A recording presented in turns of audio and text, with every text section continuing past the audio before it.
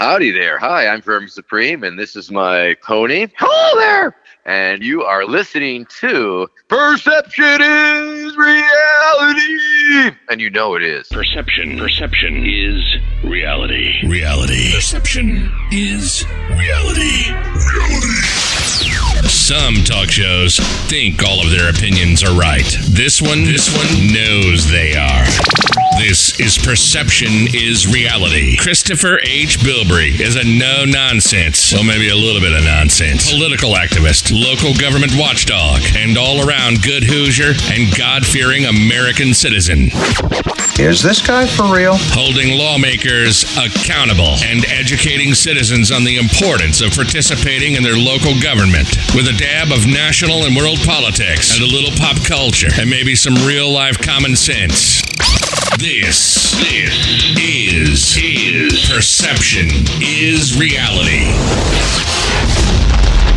And this is Christopher H. Bilbrey. Welcome, ladies and gentlemen, to this 87th episode of Perception is Reality. I'm your host, Christopher H. Bilbrey. It's good to be with you all. Thank you for giving me a little bit of your time. I am honored and humbled. Folks, we have a really, really big and amazing show for all of you in this episode. And I am so happy that it's finally here. You're going to have an amazing time. First, we need to take care of some housekeeping issues. And I want to say, for those of you that have been here since the beginning, as always, I am eternally grateful for your commitment to the podcast. And I have to say thank you. For those of you that are new, maybe you've been here for the last couple episodes, maybe this is your first episode, I have to give you thanks as well. I hope that you'll be able to check us out if you like what you hear. I hope you will go back and check out some of the back catalog. Of course, it's always free. Give us a chance. But no matter if you've been here since the beginning or if you're a newbie, I'm going to ask you for a quick favor. See, what we do here is always free. All the content, it is all free. New episodes, old episodes, free.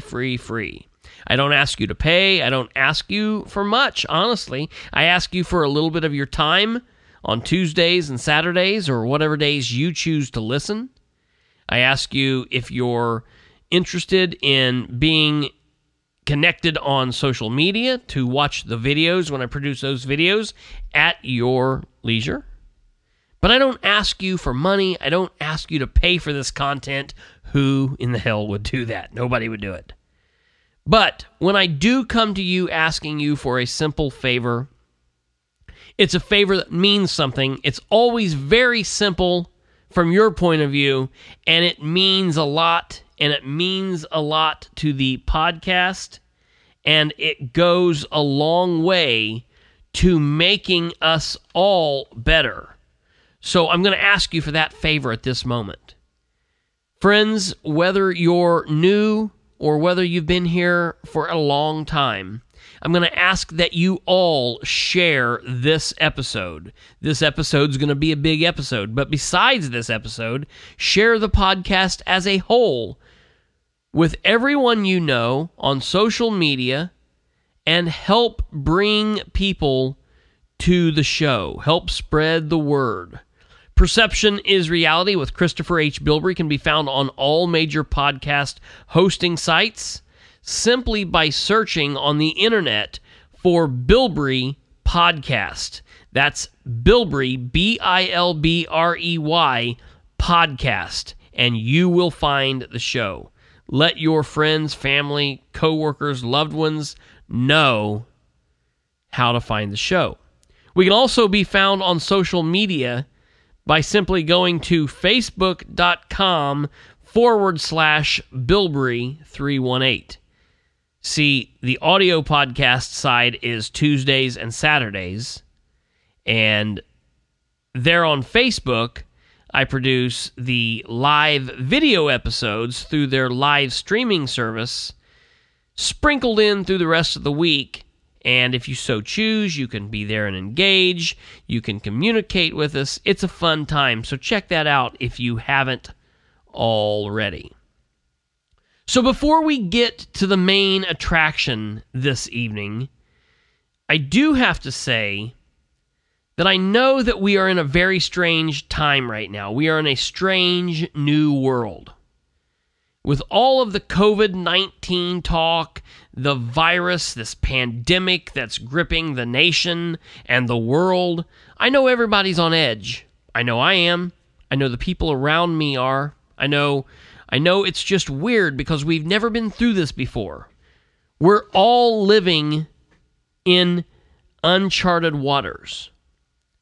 And I know that you might be scared, you might be on edge, you might be anxious, confused.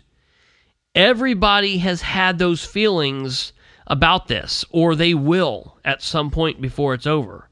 And we need to be here to look out for one another. We need to be a little bit more patient, a little bit kinder. We need to have the understanding that everybody is going through this and processing it in their own ways. And so we need to be here to help each other. We need to use good common sense. Of course, and it should go without saying, we need to practice good hygiene. Wash your hands. Use hand sanitizer. Pay attention and be cognizant of where you're sneezing or where you're coughing. At the same time, be cognizant of who is around you sneezing or coughing. Wash your hands. That is a must if you want to try to fight this. Also, it's strange new times, folks, I understand. But practice social distancing or social isolation. You know, I'm not one to give up freedoms. I'm not one to say, yeah, hey, government, come lock me down. But I'm okay doing something voluntarily, and I think that we should all take some time to say, you know what, I'm going to peace out from the world for a minute. I'm going to stay in the house and check out some podcasts. Doesn't that sound like a wonderful thing to do? You have to understand that we need to do whatever we can to snuff this virus out so that we can come out on the other side and then repair what we need to repair, build the economy back, repair all of the businesses, and get on with life. And we will get through it. We will overcome it because that's what we do. We're strong. We're Americans. That's what is built in our DNA. We are Americans, and we will overcome this. All right, so enough of that. And now, without any further ado, I can announce the special guest that most of you all already know. Tonight, in just a few moments, we will be being joined on the phone by none other than Libertarian candidate Vermin Love Supreme. Who is Vermin Love Supreme, you might ask?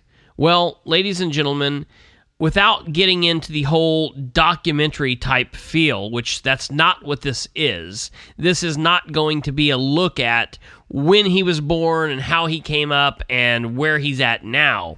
Rather, this is going to be a look at the state of politics and why he exists. Because most of you and most people look at Vermin Supreme as a character. Look at him as a performance artist or a satirist. I prefer to look at him as an absurdist, as an absurd candidate.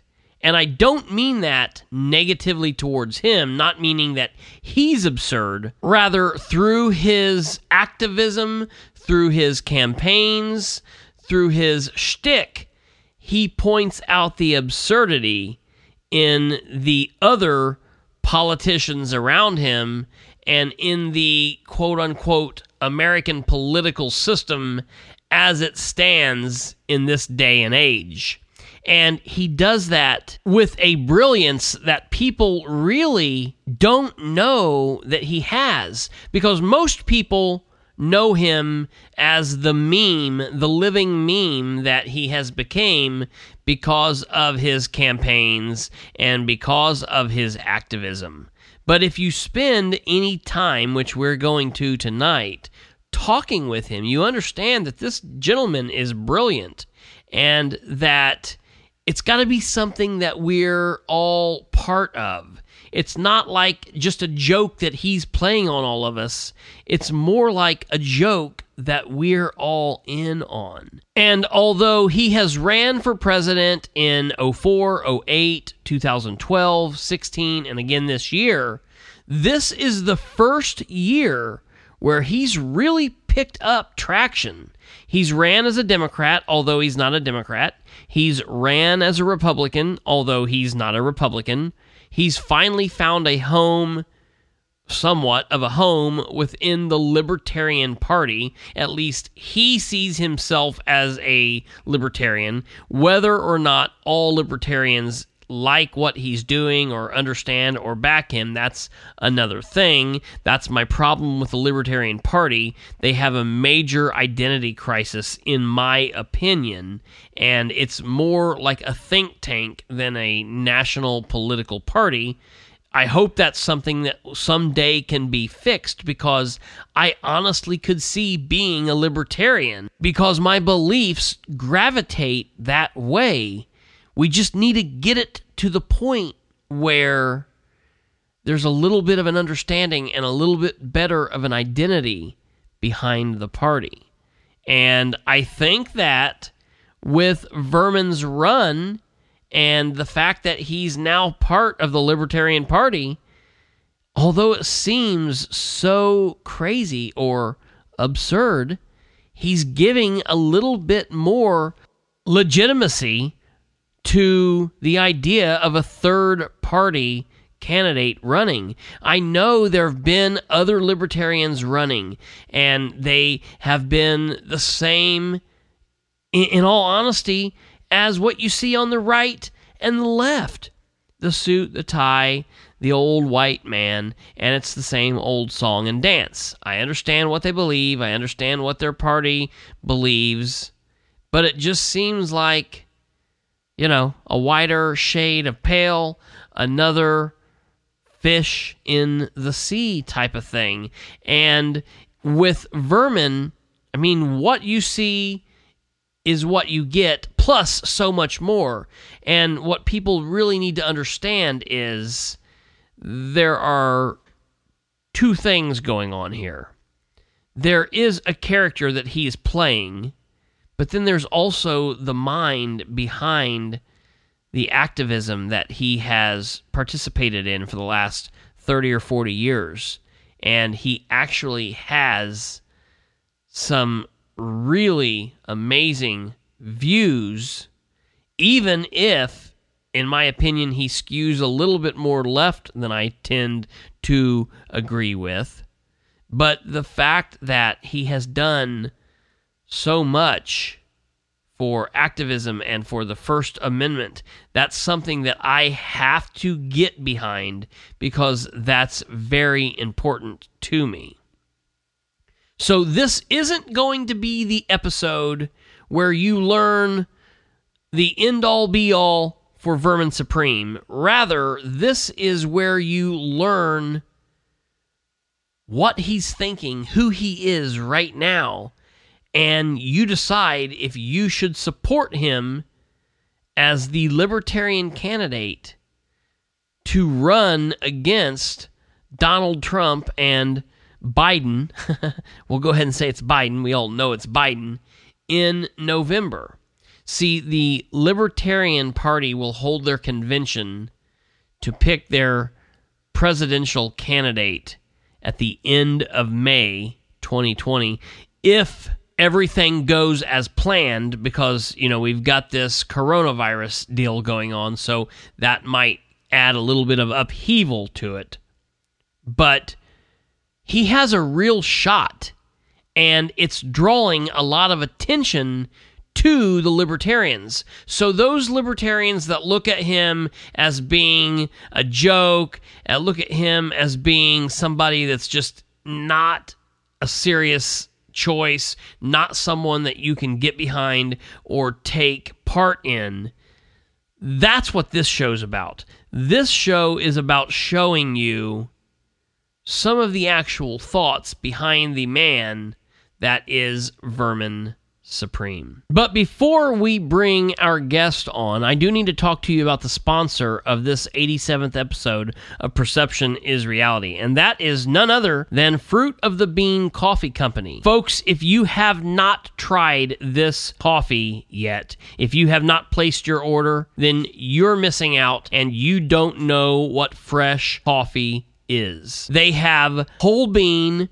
or ground coffee for those folks that don't have a coffee grinder at home, and there are a lot of us, but they don't roast the coffee until you place the order. That's what locks in the freshness. And I have to tell you, producers Kate and Niles from here at the show ordered some of this coffee a couple weeks back, the fresh roasted French vanilla coffee, and when it came in the package and they opened the package up, that smell wafted out into the studio. It was magnificent, and that was before you even tasted it. But the best part is, these people are not just concerned about making you a fresh pot of coffee. Oh no, they are also concerned about giving back to some of the most vulnerable in our world today, the orphans and those affected by human trafficking. So head over to fruitofthebean.com to check out what they have going on over there. And if you enter Perception during checkout for the promo code, you will get 25% off whatever you order. So head over to fruitofthebean.com and check out the fresh coffees and see how you can give back today. All right, folks, when we come back from this quick break, we will be joined by our guest. Are you all excited? I've been excited and ready for this for quite some time. When we return, we will be talking to none other than the king of the pony show, Mr. Vermin Supreme. Don't forget your toothbrush. You're listening to Perception is Reality. I'm Christopher H. Bilbrey. We'll be right back.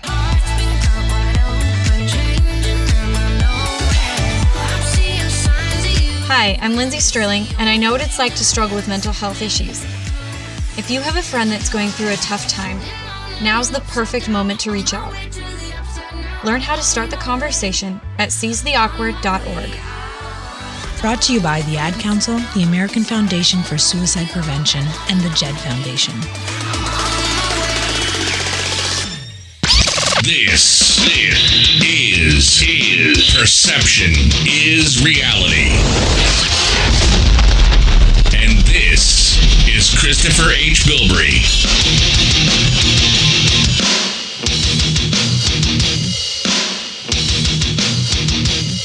Hi, Vermin Supreme here, and you are listening to Perception is Reality.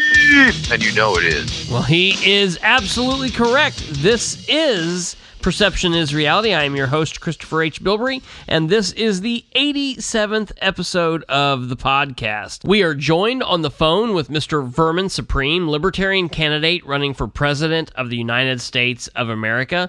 Welcome to the show, Vermin. Hope you're doing well. I'm doing very well. Thank you very much. For a clarification, I am seeking the nomination of the Libertarian Party as the presidential candidate. Okay, well, that's a good place to start. So when is the convention, and tell us a little bit about that process? Well, once again, of course, all things are sort of up in the air currently, what have you, with this latest pandemic that we are experiencing as a human race. Sure. Tentatively and previously, it was planned for the future of Memorial Day weekend, May 23rd, 4th, right in there. Okay. In Austin, Texas. And that is where the Libertarian Party, by its bylaws, is committed to choosing a candidate, and that is based on delegates. Each of the Libertarian parties and the various state parties are given a number of delegates that are apportioned one way or another. I'm not sure exactly how that happens. But the candidate who can get 50% plus one of those delegates to vote for them will be the nominee. There can be up to 1,000 delegates at the convention, maybe a little more, maybe a little less. Sure. And I think the way the numbers break, I think you can get nominated with a more nominal number to be qualified to be in the presidential debate that they'll be holding. I believe it's 10% or approximately 100. And once again, to win, you need half plus one. Okay, great. How are you guys feeling going into the Libertarian Convention in May? I know everything is a little up in the air because of the whole pandemic, but if everything settles down and you guys go forward with the Libertarian Convention, what's your thoughts on how that will turn out? Well, I myself am somewhat cautiously trepidatious, if you will. Okay. Because there's a reasonable chance that I could get it. You know, I came in first in the New Hampshire primary, a Libertarian primary. I came in first in the Massachusetts Libertarian primary, tied for second in the California primary, and I think came in third in the North Carolina primary. And obviously, I crushed every single online poll. I haven't been doing super great in a lot of the straw polls.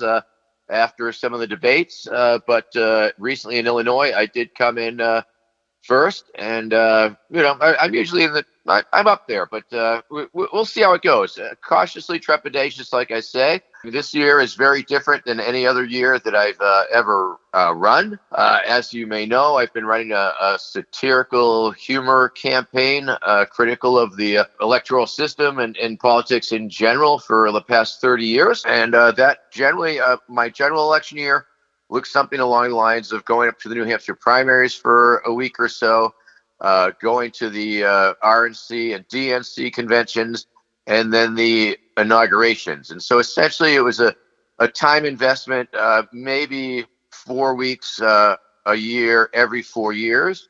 However, because of the media intensity in all of those events, and because of the simple and elegant communication strategies that I've developed and the sheer resonance of my imaginary platform, that has given me, and of course my actions on the street as a riot police rodeo clown, if you will. Yes.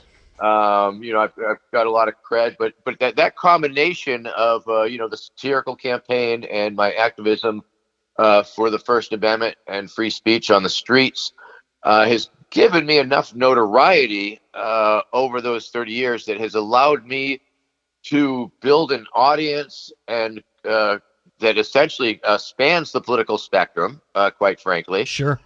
And it definitely skews younger. The young people have a great affection for me. Kids are naturally anti-authoritarian. They are naturally nonconformist, and they love humor. Right. And they want to change the world. And that's sort of what libertarians and myself and the kids all have in common there. Sure, absolutely. And so, I've reached a point at my imaginary career, if you will, that I believe that I can make a legitimate offer to the Libertarian Party.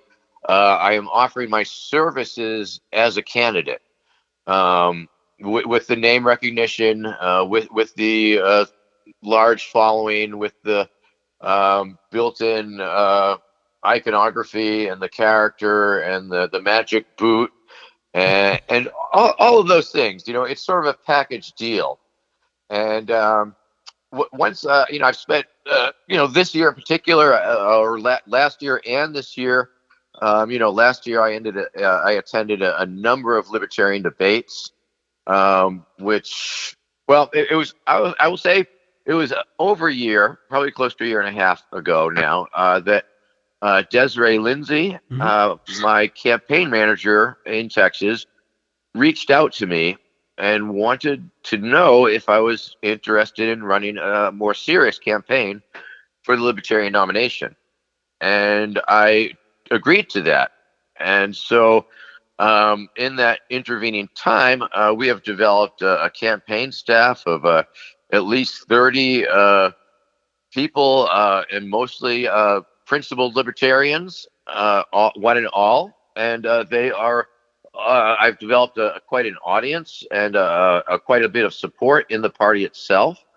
And I've spent this past year attending the conventions and attending debate after debate after debate, essentially trying to convince people that it is not inconceivable. Sure. Not inconceivable that I could bring in a lot of young people, and that part I can pretty much guarantee, and perhaps even be the my staff feels very strongly that I'm the best bet on this of all the candidates currently seeking the nomination that could perhaps reach the magic 5% number, which seems to be a magical number for the LP. That brings me to my next question. As you're starting to pick up steam and as you're starting to enjoy more mainstream success and more folks are starting to know you and understand who you are and what you're about, and now you're at the point where you have a national party coming to you and saying, hey, would you be interested in running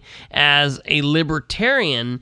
You're now running a long-term campaign as a libertarian for the party's nomination to run as a candidate for President of the United States.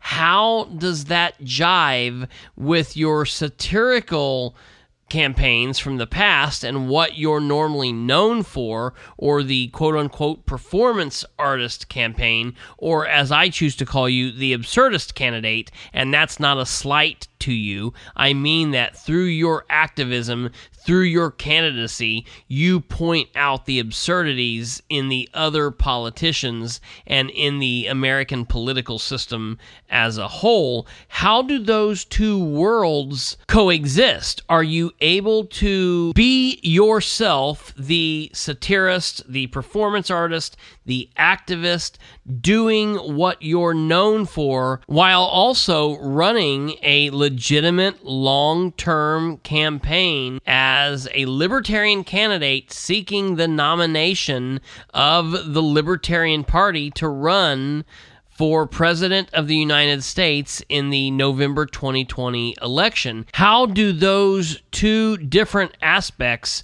of yourself work and coexist together? Are you able to do both? Are you able to be Vermin Supreme, the absurdist performance artist activist candidate, while also being the legitimate, serious libertarian candidate at the same time? How does that work? Give us a little bit of insight on that. I would say yes. I mean, absolutely. I would say that the persona that I utilize from time to time is, it's definitely the come on.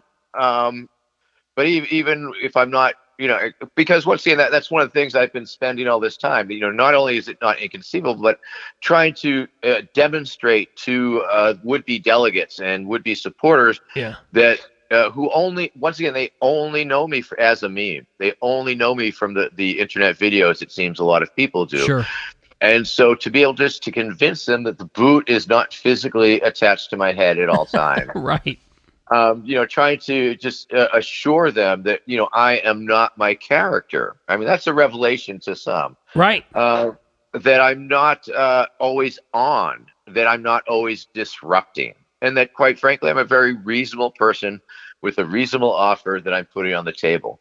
Now, my character and the way that I approach it and the way I interact, one of the things I love about it is that it's always been an improv type of experience on the streets, because anything can happen, any situation could occur. I could be interacting with police. I could be interacting with the duopoly candidates or their staff who are trying to prevent me and change the dynamics.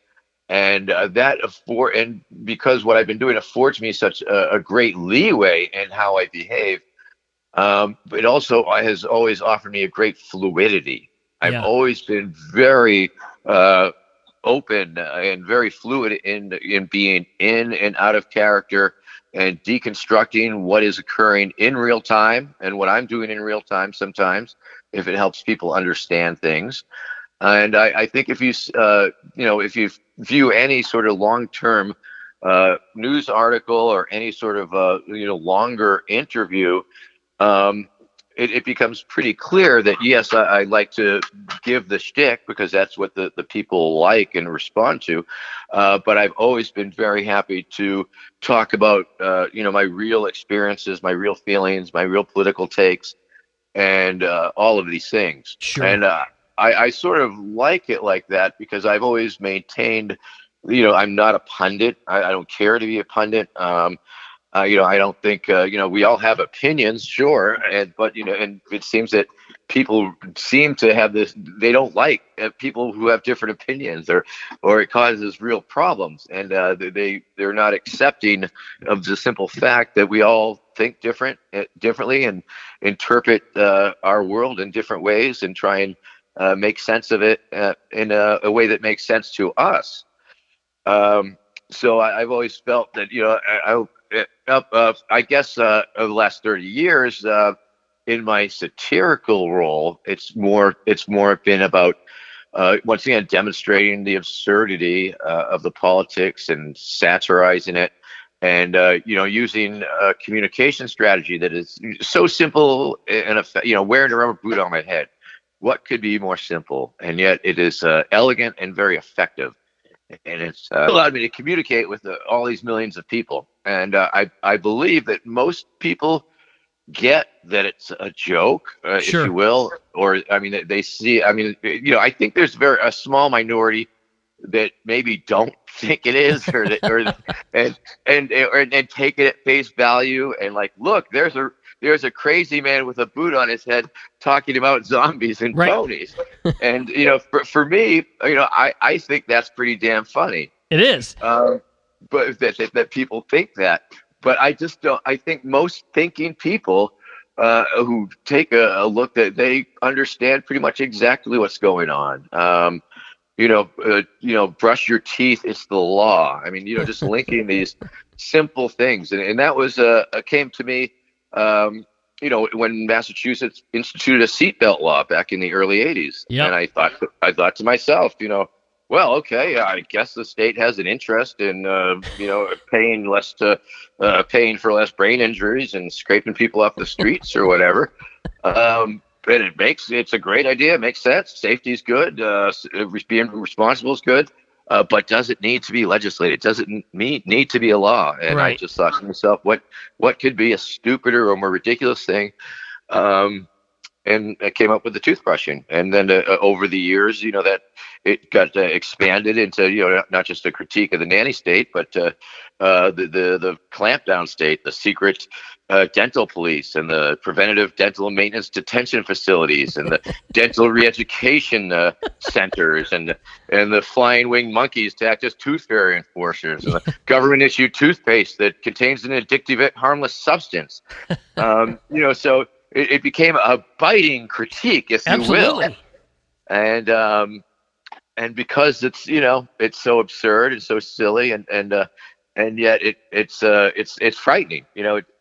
I don't know if you've had the opportunity to read my book, iPony: Blueprint for a New America. Unfortunately, I have not. I have ordered the book, but for some reason, I've had some issue with it getting to me, and I don't know if it has to do with the issues with the pandemic, the coronavirus, and Amazon, or what's going on there, but I'm hoping to have that here within the next week. And I will definitely put a link in the description of this podcast episode for folks that are interested in checking out where they can purchase that book at. But unfortunately, I have not received my book from Amazon just quite yet, fortunately. Yeah, if Amazon had switched over to pony drones, you'd have it by now. Yeah, I'm sure that's the problem. So let's do a hypothetical here real quick. That's honestly a real possibility. Say you move forward as the Libertarian nominee from the convention whenever it is actually held, whether it's in May or if it's pushed to another date. But say you're the nominee.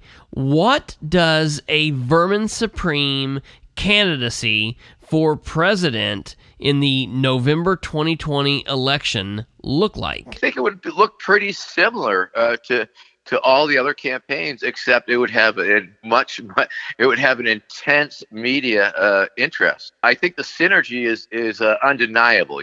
I do very well. In fact, if you look at the Google Analytics, I just crush I'm way any other candidate that's in the race. And in fact, the Libertarian Party itself, I have more Google searches than the Libertarian Party itself a lot of times. Sure. And just the synergy of this character that I've developed, this cult following, because I've interacted with pretty much every media outlet across the world almost. In a lot of instances, I just got a nice Italian piece. I got a piece in Czechoslovakia a couple weeks ago. A blog of Israel. So I just think that it would be a great opportunity that the LP would be foolish to let pass by. Sure. Now I do maintain that if they were clever, they would have siphoned me off to be in their recruitment division and kept me away from the presidential race. But that's just they did it, and that's I run. That's what I do, and so I'm. The format is mine. I've been working at mining this particular vein to a point where it's second nature. Now, one of the concerns that people have is, can a serious party put up a perceived joke candidate? And I believe that the answer is absolutely yes. Right. But it's in the framing. And, it might look something like, yes, we are the serious party. We are the Libertarian Party. We've been around for 50 years and we've done this and we are working on that. And, very, very serious party. However, the duopoly electoral presidential process has risen to the level of a joke. And with love and with spite, here is Vermin Supreme. Hashtag, we are in on the joke. Right. And I think, that hashtag is really important and instructive. It will allow the party to, step away. It's like a distancing technique. You're talking about, straddling the two worlds sure. of serious and humor. And I think that does just that. People really like to interact and they like to use their imagination with the whole iconography and the zombies and ponies and stuff, and yet they know it's not real. Right. They will. People will ask me to start talking about ponies. What flavor is your pony going to be? What color do you want it to be? All of these things, and people are happy to play along. Absolutely, and that's very easy to see. And one of the things that you mentioned there that I wanted to bring up was, you're famous for the ponies and talking about everybody gets a pony. And one of the things that really clicked for me was when I was watching a documentary a couple weeks back to prepare for this interview. I was watching the documentary called Who is Vermin Supreme? I will put a link in the description of this episode. But in watching that, they interviewed the other third-party candidate, Jimmy McMillan, of the quote-unquote Rent is Too Damn High party, and at one point, you and Jimmy were running together, and they were interviewing him, and he said one of the genius things about Vermin Supreme is he says every American will get a pony, but nobody has ever asked you what that pony represents, what it signifies, and that clicked. I thought, oh, that makes sense, because that could represent X, Y, or Z, and I thought that was very smart or very interesting that he was able to, I guess, make that analogy. Well, it is a federal pony identification system. You must have your pony with you at all times. Yes. So there is that. Okay. But I think that the fun thing, once again, a case in point in terms of communication strategies, the phrase "free pony" which I essentially put out there, is now widely accepted in the political vernacular. Yeah. I mean, Bernice College, free pony. This is free. It's all free ponies now, and that's why we had to protest Hillary Clinton at that book signing. That's why I had to sue the city of Concord to have a pony there to exercise my free pony speech and stuff. So some of your other work that I really like, and looking into what you've done, you are to be commended for, is your activism for the First Amendment and how you work a crowd when you're at a protest or when you're doing your thing, and you're working with both the crowd and at times the police in an attempt to make sure that no one's getting hurt, but, in my opinion, more importantly, that the First Amendment is being protected and that people have their right to be heard, to express themselves, and to assemble peacefully, and that you are ensuring that that's happening. And from time to time, you have been able to kind of work with the police and work with the crowd in an attempt to stop scuffles and other fights. And you've really done a lot of good work to make sure that people aren't needlessly being beaten and or shot with pepper spray, and that's really amazing.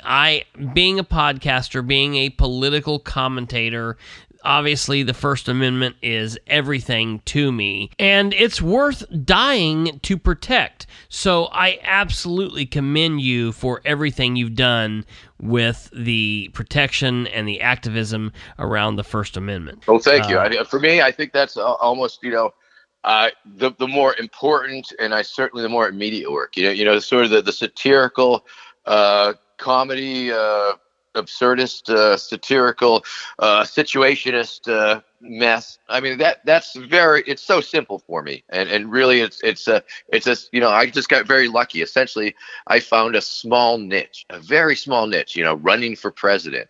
Yeah, sure, 1,000 people say they're going to do it or file with the FEC or whatever, but by you maximizing the New Hampshire primary.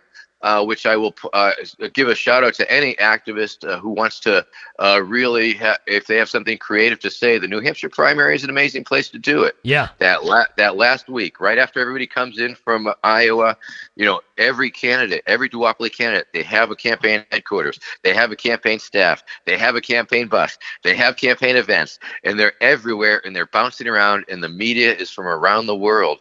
And, that is what I, by just being a goofball and, being a little stupid clever, was able to, parlay that into a state of very well-knowedness, I guess.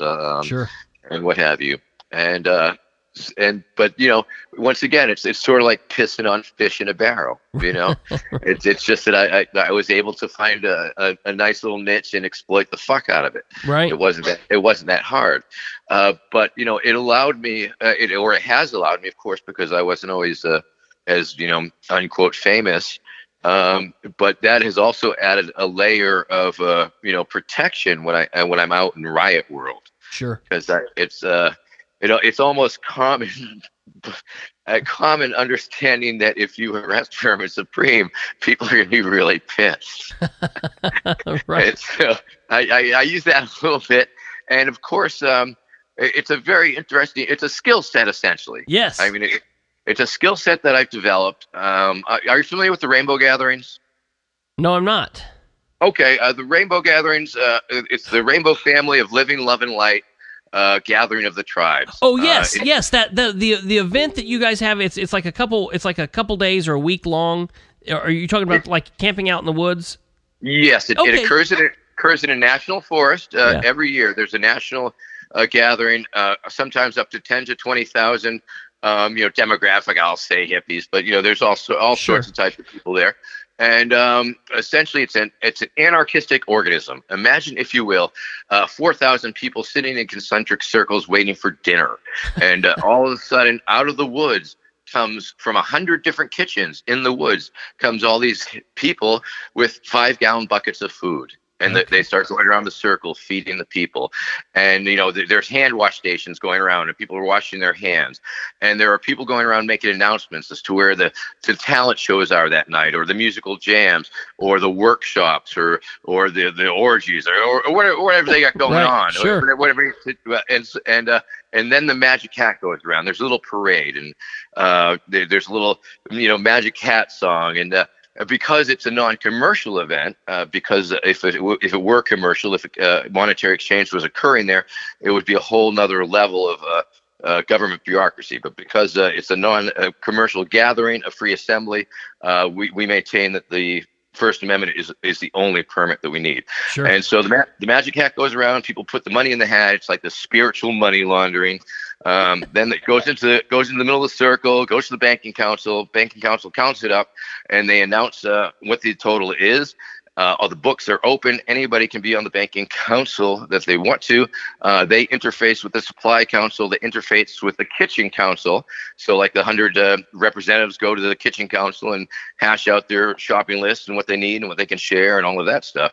The supply goes out, brings back the stuff, and it repeats itself. Sure. There's miles of water pipe plastic water tubes that we tap the springs, and like I say, it's anarchy. Anything that happens there happens because there's a need for it to happen, and people come together in councils and make it happen. It's a consensus based operation. Where it will be located the following year is decided that year.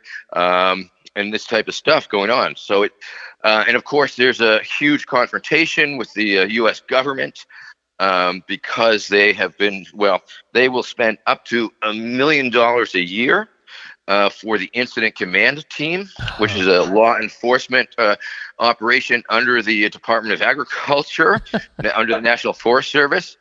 And their sole purpose is essentially to set up roadblocks, set up a big giant cop camp, patrol, walk through the damn events, jack people up, ticket them for nudity, ticket them for the dogs off of leash, ticketing them for, drugs, whatever. Right. They're there to create incidents and tension, and they do it in a very heavy-handed manner. And so, of course, the U.S. government has put forth various permits over the years. They tried to put a permit that said you needed a permit to gather in a national forest if there's over 75 people. And we beat that one. And for years, we've been working on, we finally got to a point where we were working with the resource people. Yeah. Fuck the Leos. We're okay with the resource people. And we would come up with a joint operating procedure, agreeing what if we had to stay away from this part of the site or that part of the site, or how because after the event, everything gets cleaned up, all the trash is hauled away. People go around picking up every last cigarette butts. They're decompacting paths that have been compacted by all the people. Water bars are installed. The place is essentially returned to a natural state. A few years down the line, nobody can tell. So this rainbow gathering, me and my wife have been going off and on for over 30 years. And it is where I learned everything that I learned about anarchy. A big chunk of it. Sure. I know a thing or two about it that I did not learn there. Sure, but for practical anarchy and existing and this type of thing. And so for the first several years, I learned how to be a clown. I was able to have such freedom there, and I also worked my skills on the stages and hosting talent shows and stuff, and that type of thing. And then after a few years of that, I realized that because we do provide all our own services, whether it's digging a shitter or cutting vegetables or cooking or schlepping or firewood, anything. There's so many things that need to be done. But one of the things that we must provide for ourselves is security. And so I started thinking more along those lines, and and working more with that council. This Shante Sena, it's a cultural appropriation term. Sanskrit means peacekeeper. And if somebody's in trouble or if there's a situation, you can shout out the word Shante Sena, and that will, you'll get a response. A whole bunch of people will run in to try and de-escalate a situation. Sure. Sometimes they escalate it because they don't know what's going on. Things turn crazy. But be that as it may, ultimately it's a glorified camp counselor type of position. Sure. And in a perfect world, you're just dealing with domestic disputes or arguments between a couple drunk people or just trying to keep things calm. But we've also been involved in putting out forest fires that have occurred, and dealing with some very, very serious heavy shit because sometimes bad shit happens there. People are poor. People have been born there. People have died there. Sure. And usually it's a beautiful, beautiful place with more magic than I've ever seen in any other place. And I'd highly recommend it. Well, that's good. How long does that event last, and when is the event normally held?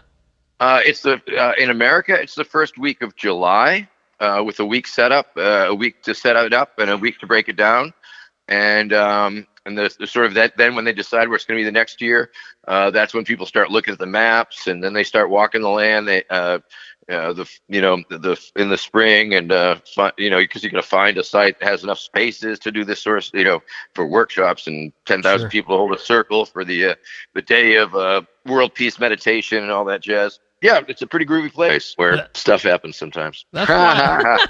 That's wild. I'll have to check that out sometime. And so it'll be in Idaho this year. And Okay. so one of the services we provide is we will escort media, just because we want to keep them out of trouble. Sure. And we do cop walks. And this is something that I started doing, and I would walk with 8 Alabama state troopers, for example, for 8-hour shifts. And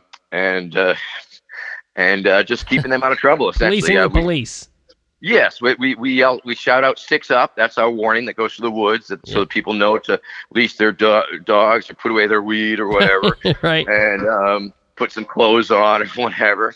But I would spend this time, and I was, bringing in the clowning, bringing in the humor, into the security, into the crisis intervention, and then into this whole cop thing. And so I would be making fun of the cops. I'd be making fun of the hippies. I'd be propagandizing the police. Sure. Once again, I try to deconstruct what they were experiencing. And, they would come in ramrod straight with their fucking sticks up their ass. And by Yep. the end of a shift, they might be, taking off a button off their uniform to gift me. Right. So, and bonding. So it was a very, very successful little psyop that we did. But it's where I really learned to feel comfortable with Yeah. cops, dealing with cops, trying to be reasonable and make them reasonable, and trying to intervene between situations and things like that. And so that is sort of where I learned a lot of my skills with Rainbow. And then I was able to bring that shit out into the streets, into riot world, where you have a line of protesters and you have a line of cops, and there is this vacuum in between them, and anything could and might happen. Right. And sometimes it could be a protester getting too close and freaking out on a cop, or a cop just might take a shot, blast a fucking pepper spray or something. But I have found that I can command that space. I can walk in and fill that vacuum, and by addressing the audience, if you will, the crowd, the freely assembled, and the police, because the police are a captive audience, and I bank on that fact. It's like, I know that if you know the script, because it's essentially a script, it's a tit for tat. Yep. This could happen, that's going to happen, and if you know what to expect, you can sort of short circuit it and prevent that. And so that is part of the thing. I give crowd safety information, because A lot of these people are on the street at a protest for the first time or something, and they don't know what could happen. So just sort of letting them know, if the police charge, walk, don't run, keep an eye on your friends, remove your contact lenses if pepper spray is used, and simple safety advice, and letting the crowd know that they do have an exit, so that they don't feel like they're kettled and get antsy and panicky. So avoiding crowd panic is a big part of it. And of course, affirming the First Amendment rights to gather and assemble. And then I do readings from riot control manuals.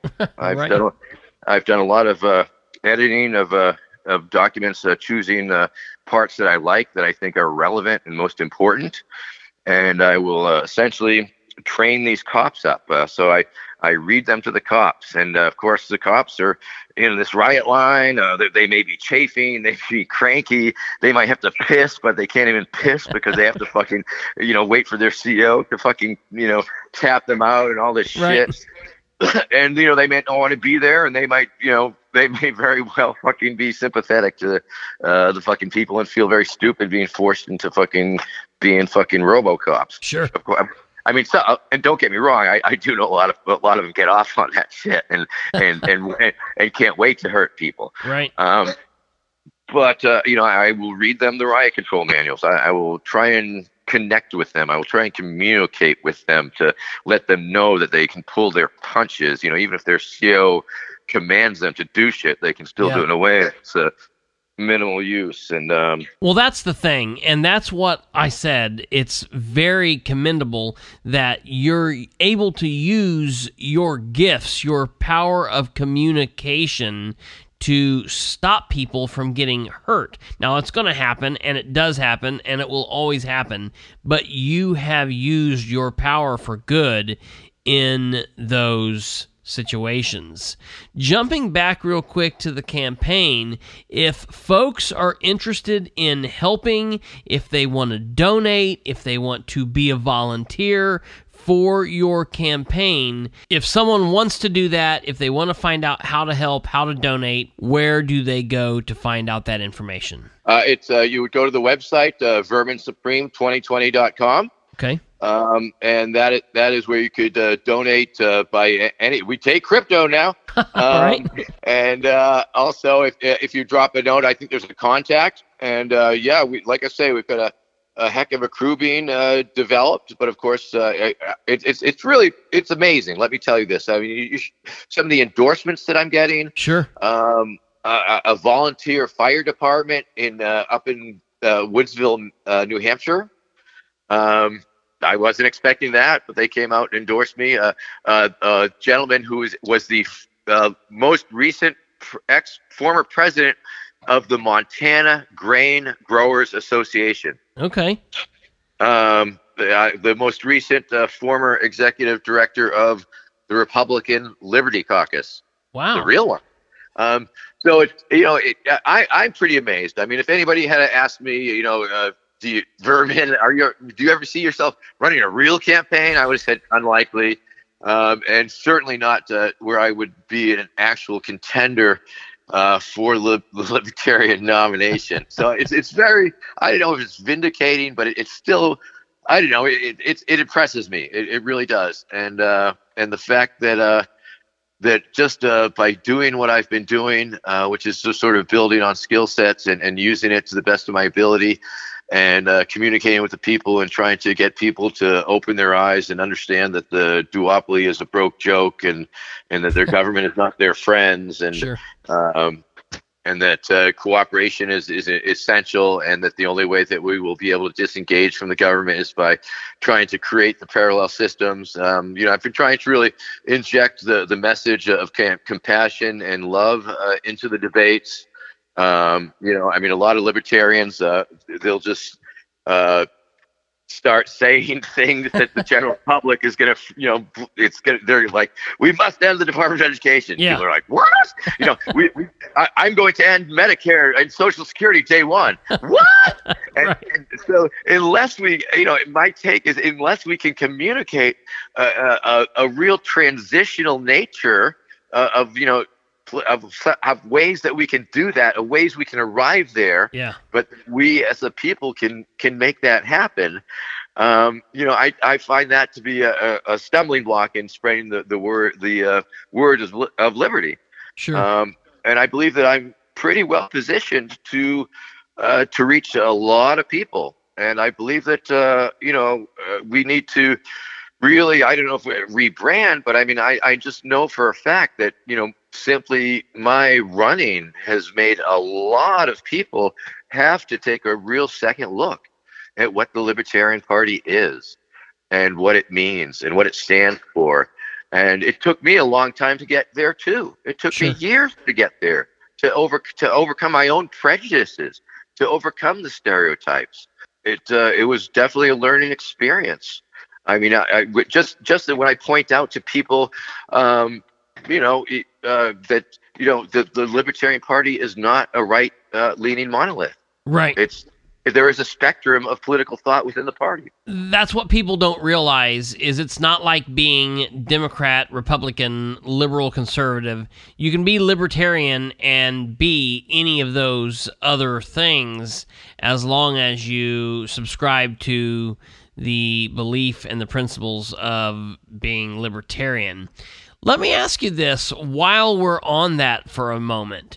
You've ran both as a Democrat and as a Republican while saying you were neither a Democrat or a Republican, and you seem, at least from my point of view, to be at home in the Libertarian Party. Now, I don't know if they are all as accepting as they either should be for being libertarians, or as accepting as you might like or others might want them to be.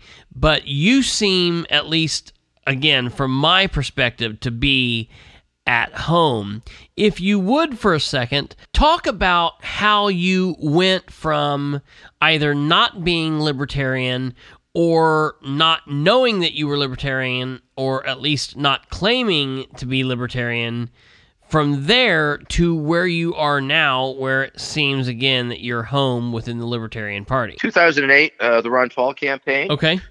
Because I was working up in New Hampshire, and so there was a bunch of Ron Paul supporters with the tricorner hats, and like any troublemakers on the streets, I was obviously attracted to them, and started doing a couple actions. I know Frank Luntz, the upholster guy, was doing a thing about with the debates, and people were turning knobs, and it was inside this restaurant, and it was me and a few of my friends and the Ron Paul supporters, and we just started banging on the windows. They were banging on the windows. I was putting my bullhorn up to the windows, yelling through it, and the needles jump. And so that was a lot of fun. And of course, that was the first year that I shook Ron Paul's hand and asked him if he supported the mandatory toothbrushing law, right. Which he said yes. And then I asked him how he was going to pay for it, and he said we would print lots of money. And then I asked him if he would go back in time with me and kill baby Hitler, and he said it sounded a little risky as he drove away. And so that was fun. 2008 also was the time that I think I stepped in front of Ron Paul's car at Moe's Diner. Look up Ron Paul Films, Moe's Diner. It was a crazy scene. It was the day before the election, and all the media was on top of Ron Paul. And he had this event at a little pancake house, and the media clusterfuck was so intense that he couldn't meet any of the voters, and Mrs. Paul got shoved out of the way.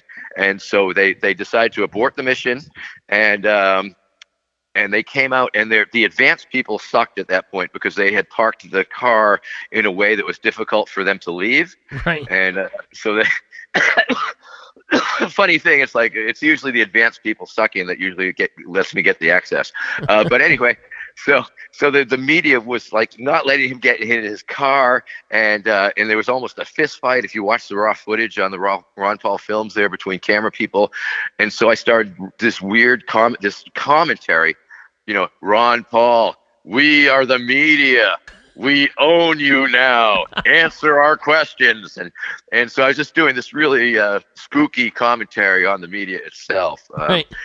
And that's real funny. On the video, you can see this guy trying to do a stand-up, a news guy, and every time he started, I would interrupt it with a bullhorn by accident, but it was real funny on camera. I will also link that in the description of this episode as well.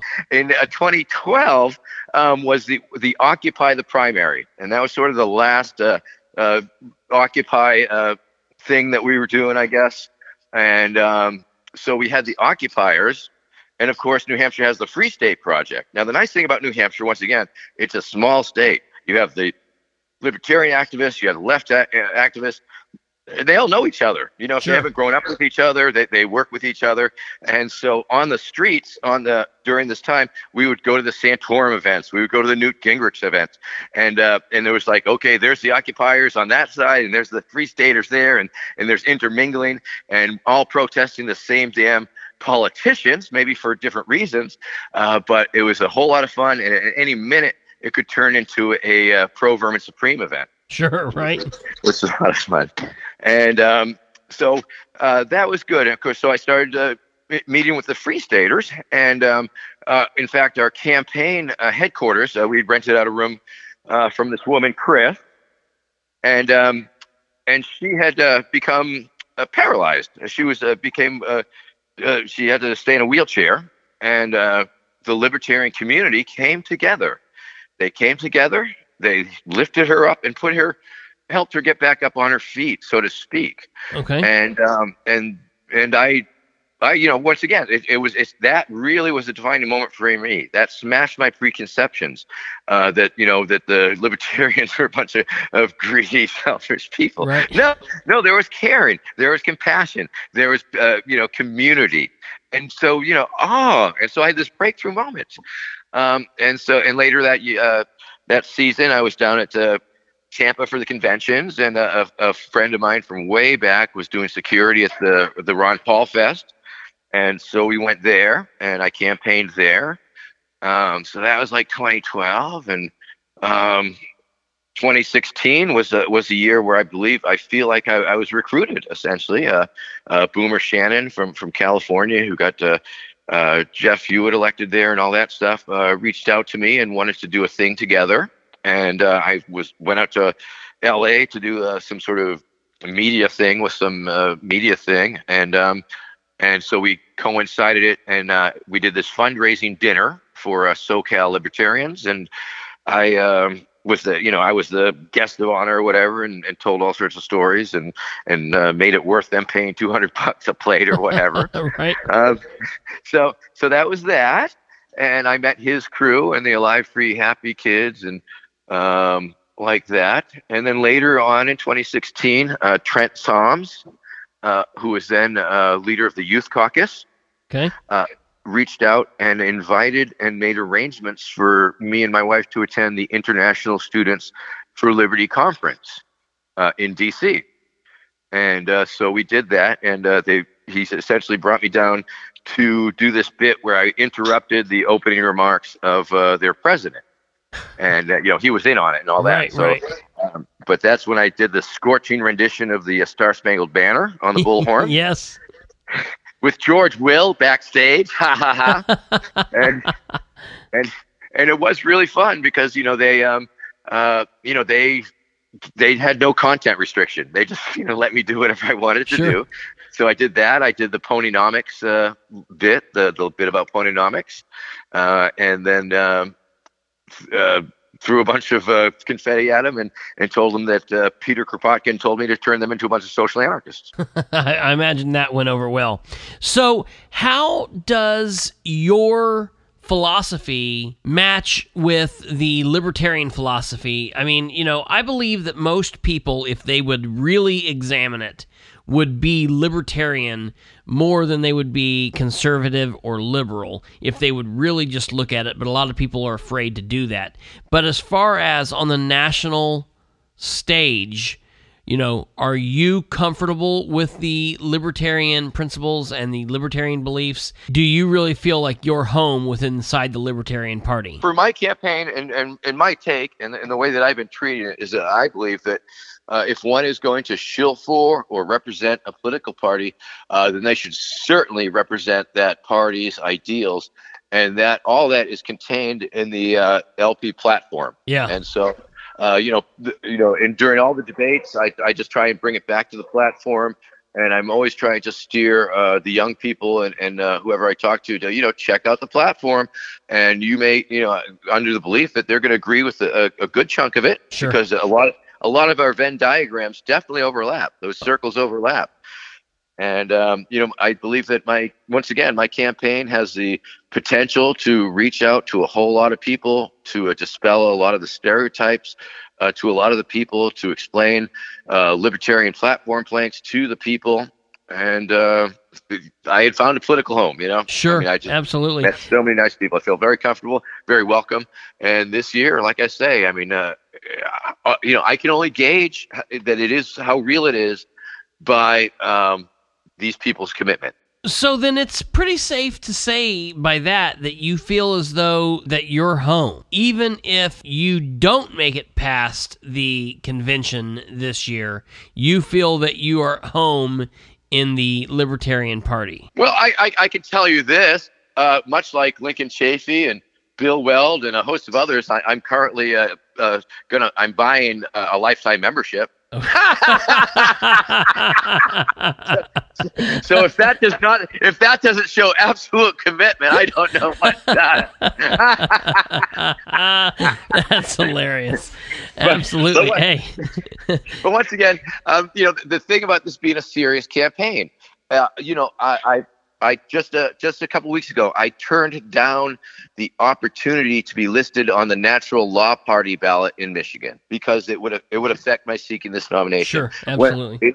In New Hampshire, $1,000, I get all that. And once again, when I ran as a Democrat, I was not a Democrat. When I ran as a Republican, I was not a Republican. Right. The difference is this time I'm a libertarian. I may come from the left side of the tracks, so to speak, but nonetheless, I sync with the platform. And that's like I've said, if most people would look at it with common sense and would take a couple deep breaths and realize it's okay, third parties aren't as scary as what everyone has led you to believe, most people would realize that they were of the libertarian mindset.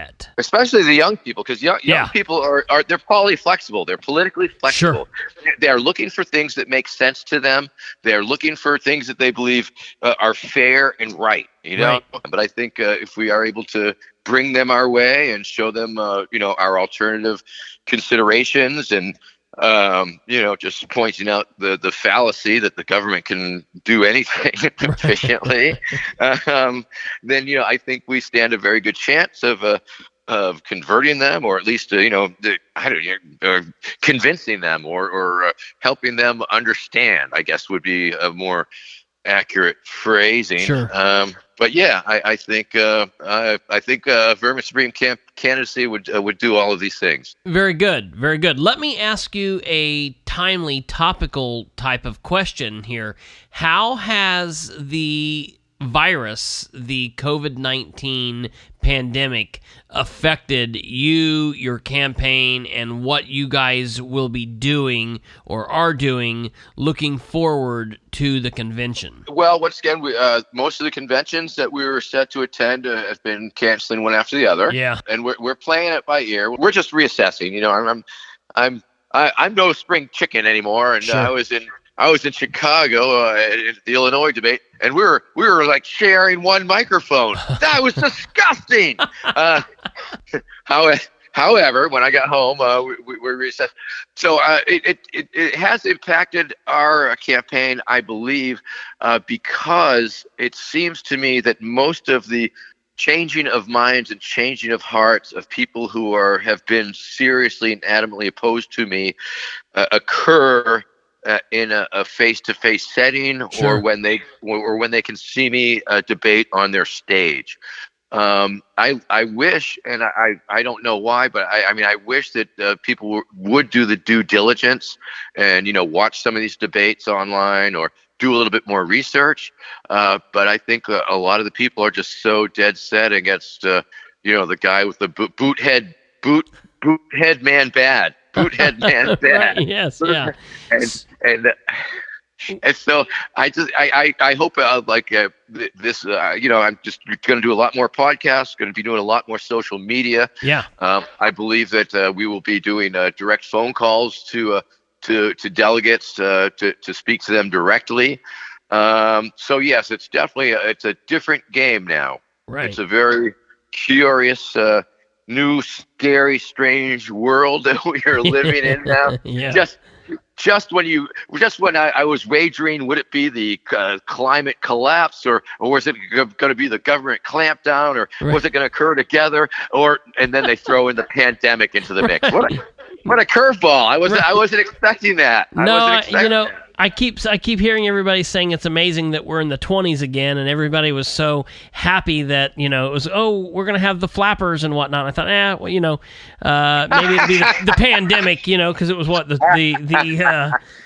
last one was what in the 20s, I believe. So it's 18. It was right there. Okay, right, leading up to it. I tell you, it's definitely a scary situation with what's happening. We're seeing things changing about by the hour here in Indiana with what's happening, and we're still. I don't even think we're testing yet. I think we still only have 50 some positive cases, and I don't really know how they're confirmed that they're positive, but they're changing us by the hour almost on what's happening. And it's not like a follow the leader. It's more like ring around the rosy, and we're all going to be falling down. It's going to be really interesting to look and see how this does impact the elections as they come up. With the Libertarians in Indiana met back a couple weekends ago, I believe, and so I don't know what happens in that situation. The delegates that you're talking about, there. So I believe, from my understanding, currently the bylaws do not allow for, if the delegates can't meet physically, I believe the LNC will be able to make the call. I believe, from what I've heard, secondhand, of course, is that the LNC itself will have the option to select the nominee. Okay, and now is that scary, or is that good? What are you thinking as far as that for your campaign? I don't think it's optimal. Okay, I don't think it's optimal. I think we have a better chance at a delegate game and the horse trading that might occur on the floor and the delegate swapping and all of that crazy stuff. Sure. But of course, if it comes down to lobbying the members of the LNC just to lay out our case once again, and I believe most of them have been following my campaign. But I think institutions are they're hesitant to totally try radically new things sometimes. Right. And I suspect that if they're representing that institution or are the embodiment of the Libertarian Party National Committee. On the other hand, I know most of the people on it, and they like me, and I'm definitely the second choice of a lot of people, from Bernie Rose to in fact, we just grabbed 3 former Yang staffers who came on over. Really? To volunteer, and they were paid staffers, and now they're volunteering for us. I also heard that we just got Amy Klobuchar volunteer also. That just shows you how real it is. Right. I mean, it blows me the F away. Yeah. But it's really real, and I make it an offer, and it might happen, and I am prepared, with a little hesitation, of course, to fulfill my duty of 5 months of serious campaigning, milking the media, attending whatever events are attendable. I mean, of course, a big part of our plan involved, going to, all the major festies or, and wherever the young people were, sure. and the Comic Cons and all the places where my natural support base are. Because let me rattle this off. Of course, 3.9 million high school kids graduate every year. Give me 2 of those years. That's 8 million kids. Add that to the 17 million college kids. That is 25 million. If I can get 1 out of 4 of those kids to vote for us, boom! That That is 6.5 million, aka 5%. But now that does not include the 100 million people who did not vote, 100 million plus that are disgusted, disillusioned, disaffected, disheartened. We can bring them, I think we can bring a chunk of them back. And of course, all the subcultures in America, from cryptocurrency nerds to Comic-Con nerds to roller derby girls to kinky sex nerds to Robert Rules of Order nerds to, to furries to bronies all across the board. And there's so many millions of those, Magic, the card playing nerds, and they're all people who are naturally nerdy and meme friendly and, sure. and part of my fan base. Sure, absolutely. And listen, hey, I have enjoyed speaking with you. You have absolutely been one of my most favorite guests. We have went way over, but I absolutely have enjoyed every second of it and would absolutely love to have you back on anytime. You are welcome. Would definitely like to talk with you after the Libertarian Convention, whether you win or lose. Definitely if you win and you're continuing on towards November, would love to follow what's happening, follow your campaign, and would like to be there to see, what a Vermin Supreme Libertarian candidacy running against Donald Trump and Biden would look like. This would absolutely be must-see TV. Ladies and gentlemen, we have been speaking with the one, the only, Vermin Love Supreme, a Libertarian candidate currently vying for his party's nomination to run for President of the United States of America in the November 2020 presidential election against Republican incumbent Donald J. Trump and whoever the Democrats put up, which will be Joe Biden. Sir, it's been an absolute pleasure. You are welcome back here anytime. I wish you luck, and until next time, God bless. Well, thank you. It was a pleasure. It was delightful. And together, we will ride our ponies into a zombie-powered future. Man, what a blast it was to talk with Vermin Supreme. I hope you guys enjoyed it just as much as I did. Sorry we went a little long, but when Vermin wants to talk, you don't cut him off. I hope that you guys share this episode, share the podcast as a whole. Remember, you can find Perception is Reality with Christopher H. Bilbrey on all major podcast hosting sites. You can find us simply by searching Bilbrey Podcast. We can be found on Facebook at facebook.com/Bilbrey318. Remember to stay active, stay involved, stay engaged, and look out for one another while we're still dealing with this coronavirus nonsense. It's going to be over one of these days, and we're going to be on the other side of it. But we really need to look out for one another. This has been the 87th episode of Perception is Reality with Christopher H. Bilbrey. I'm your host, Christopher H. Bilbrey. Until next time, stay safe and God bless. You've been listening to Perception is Reality with Christopher H. Bilbrey. Tune in, like, and subscribe at perception.fireside.fm. Hook up on Facebook at facebook.com/Bilbrey318 and on Twitter at PISRBilbrey. Email khbilbrey@gmail.com. Or get off your butt and call the show at 765-546-9796. Till next time, remember, Perception is